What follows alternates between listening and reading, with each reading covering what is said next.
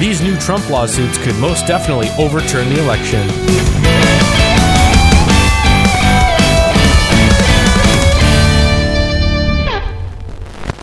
I'm Gage, and this is America Divided, 49 days after Election Day in America. And here we are, very close to the holiday season. We've got Christmas coming around the corner, and the news is really starting to slow down.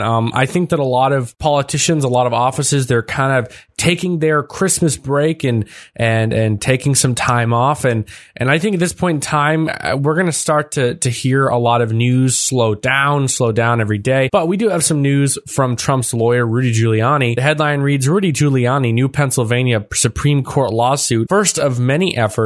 President Donald Trump's attorney, Rudy Giuliani, said that the Trump campaign's challenge in the U.S. Supreme Court to overturn 3 Pennsylvania Supreme Court decisions is the first of many efforts they will undertake until January 20th. I can't stress this enough. The day that really matters is ultimately January 20th. That's when the inauguration, that date's in the Constitution. But what really matters that's more coming up, that's more recent, on January 6th, that's when Congress, the Senate, is going to meet, and they are going to count the votes, the ballots, the Electoral College submissions. At that point, Mike Pence, since there are well over 7 dueling electors, could say that we are going to not count these states as certified. At that point, what would happen is it would go in for a vote in the House of Representatives, with each state getting 1 vote. That means that essentially, since there are 30 GOP-controlled states and only 20 DNC-controlled states, that would essentially mean that Trump would win the election. And that doesn't mean he will win the election. There could be many states that say, we think that Biden won the election, therefore we are not certifying the election in Trump's favor. There are many senators that believe heavily that the election is for Biden, that are on the GOP side. There are, of course, a lot more that think that President Donald Trump won the election. And there are actually some senators on the left that believe that Trump won the election, that there was some voter fraud. But at the end of the day, what really matters is this investigation. Because regardless if Trump gets the election or wins the election or Biden wins the election, ultimately what matters in the end is finding out what really happened. What really bothers me is the fact that we are about 50 days out from the election, and we know just about as much as we knew on election night. A lot of Americans speculated for months that there would be some sort of problems. In fact, my very own co-host on the Midday Mumbles podcast, Isaac, actually predicted that Trump would lose the election, but win in the Supreme Court. And I think for judges, especially the Supreme Court, not to take the case because they're afraid of what could happen, I think that's very irresponsible. And I think that they are honestly not doing what they're meant to do. You know, you don't let someone free. You don't let a criminal free just because you're afraid of what might happen. I think the greatest example that's very relevant at this time of year is the movie Miracle on 34th Street. I think that the court case in that movie where the judge was scared of re-election because he didn't want to commit Santa Claus. And I know that that's just a movie, but there's a lot of similarities between that old movie to what's actually happening today. Many judges in many courts around the United States are very scared to take on this case because of what might happen. They're scared that, you know, they might rule, if they rule in Trump's favor, that there might be more riots in the streets, there might be more destruction to private property, and that very well could happen. But at the end of the day, justice does not work unless you're willing to take a risk and do what actually is right. I don't think any judge should be in power if they're not willing to look at the evidence and determine, rule what's right. You have to go state by state, end quote. The former mayor and federal prosecutor told Newsmax, noting that a victory in Pennsylvania would only impact 20 electoral college votes, and that is true. I mean, that's a measly 20. There are over 84 electoral college votes at this time that are basically in the air. Yes, they've certified the election for Biden, of course, but that doesn't mean anything. That just means that the states decided that they think that Biden won the election. That's why we have dueling electors. That's why people are challenging those electors. And that's why January 6th matters so much, because that's the day that the Senate adjourns, like I said before, and counts the votes and accepts the challenge that these dueling electors may have had. I think that if we can prove Pennsylvania for Trump, that's, I think, the hardest case. I really do. I think that once Pennsylvania is in Trump's court, it's only a matter of a time before Georgia, Arizona, and maybe even Nevada switch for Trump. I mean, the evidence is substantial of voter fraud. There's just so much stuff that's coming out day by day. There's so much stuff that we learn every week. I think at this time, the route that Trump and the Trump legal team are taking is investigating the Dominion software company, investigating the actual voting machines themselves. A couple days ago, America Divided was fact-checked on Facebook from a story we ran about the Dominion voting systems being designed intentionally to sway elections. Now, at the time of the recording, that evidence was fresh. That was breaking news, and that was a big story. We obviously had to talk about it. We were fact-checked because Facebook and these third-party companies believe that, or maybe they don't believe, but they definitely believe that suppressing is the way to withhold information from the American people.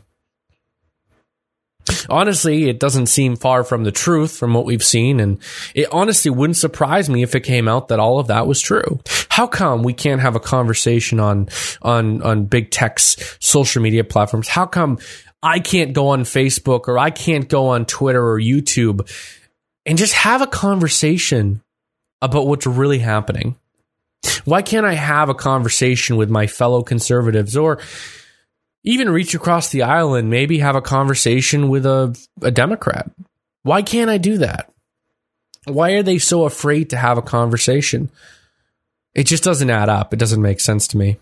Let's read on. The campaign filed an appeal to the Supreme Court to reverse cases by the Pennsylvania Supreme Court that changed mail-in ballot laws. The campaign via the petition has sought the reversal of 3 cases decided by the state Supreme Court that, quote, illegally changed, end quote, the mail-in ballot laws immediately before and after the 2020 presidential election, arguing that the Supreme Court's decisions are in violation of Article 2 of the Constitution and the 2000 Bush v. Gore ruling. I mean, 100%. You can't have something in your Constitution and then just decide to switch it immediately. This should have been something that that they started at the beginning of the year. This should have been something that they didn't just decide to do the month before. This should have gone to a vote. There should have been a vote for the people of Pennsylvania to decide if this is really what they wanted. You know, it's not for a political party to decide that, you know what, we want to change the Constitution because it might help us in this year's election.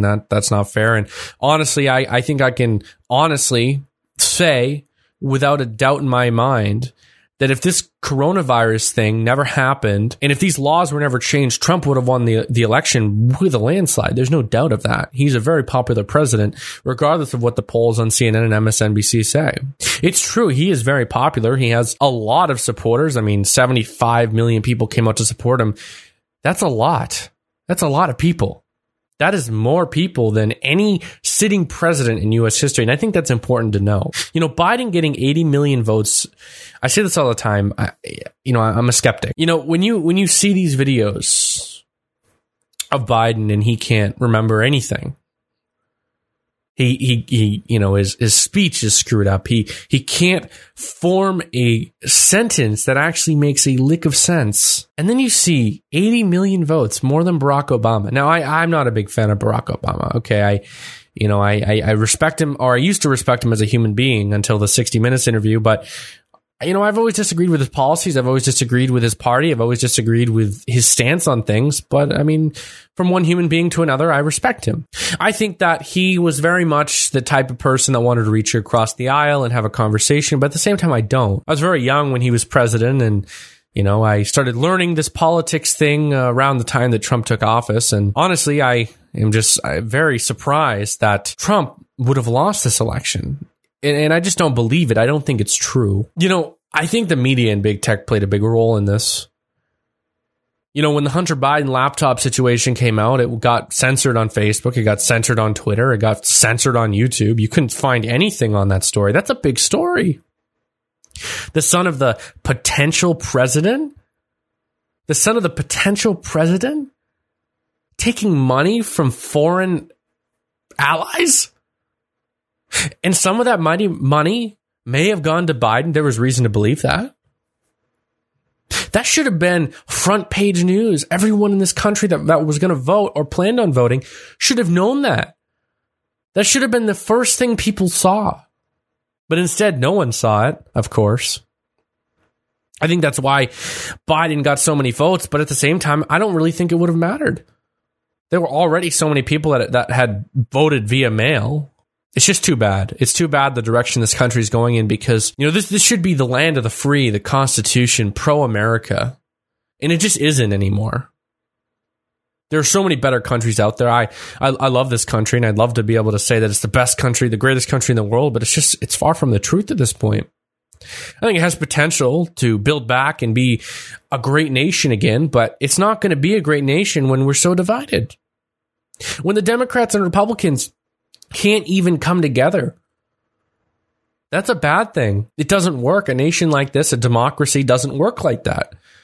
Everyone needs to come together and have a conversation and hell, maybe compromise. I think everyone should stick to their guns and actually believe and vote the way that they think, the way that the people that put them in power think, but it just doesn't happen. This country's too corrupt. Donald Trump comes into office, this fresh new face. He's an outsider. He's a businessman. He knows money. He has one goal, and that's to make America great again. He wants to bring the American dream back. He wants to make people envy us from other countries, envy the Americans. There's just so much potential. I think he did that to an extent, but I don't think the media did him any good. American media, CBS, MSNBC, Fox, even to an extent, CNN, etc. Then you have European news, Sky News, BBC. They don't report on him in any good way. You have to do your own independent research, and even that is hard. When was the last time you were able to get an unbiased article on Trump from Google? I have to use DuckDuckGo just to make these videos. It just blows my mind. I don't want to read a CNN article because I know they're biased. I don't want to read an MSNBC article. I want to read unbiased media. Why is that so hard? How many people right now that are watching this video don't have a clue what's going on with this election other than what they're hearing on Facebook and social media? I bet you that's a majority because a majority of people don't have the time to do research on politics. The average working man or woman doesn't have an extra spare few hours to read on the Epoch Times or even, do their own independent research and read 10 different news sources to come up with their own opinion, to form their own opinion. It's difficult. It really is. But that's how they want it to be. They want it to be difficult because they don't want people to form their own opinion. They want people to see what's on CNN and take that as it is. Oh, Trump's a racist. Okay. What evidence do you have? We don't have any, but CNN said it was, so they must be true. No. Let's read on. Quote, I remember an old adage that I learned from baseball, end quote. Giuliani added, when you're down by 10 runs, you can't score 10 on one hit. So you got to get one run at a time. So the way I look at it, we have to win one of these legislatures. I think we have 3 good ones to pick from: Pennsylvania and Georgia and Arizona, end quote. I'm going to be totally transparent. I'm a Trump supporter, and I honestly hope that he has 4 more years. And this is just only time's going to tell. I'm engaged, and I'm signing off.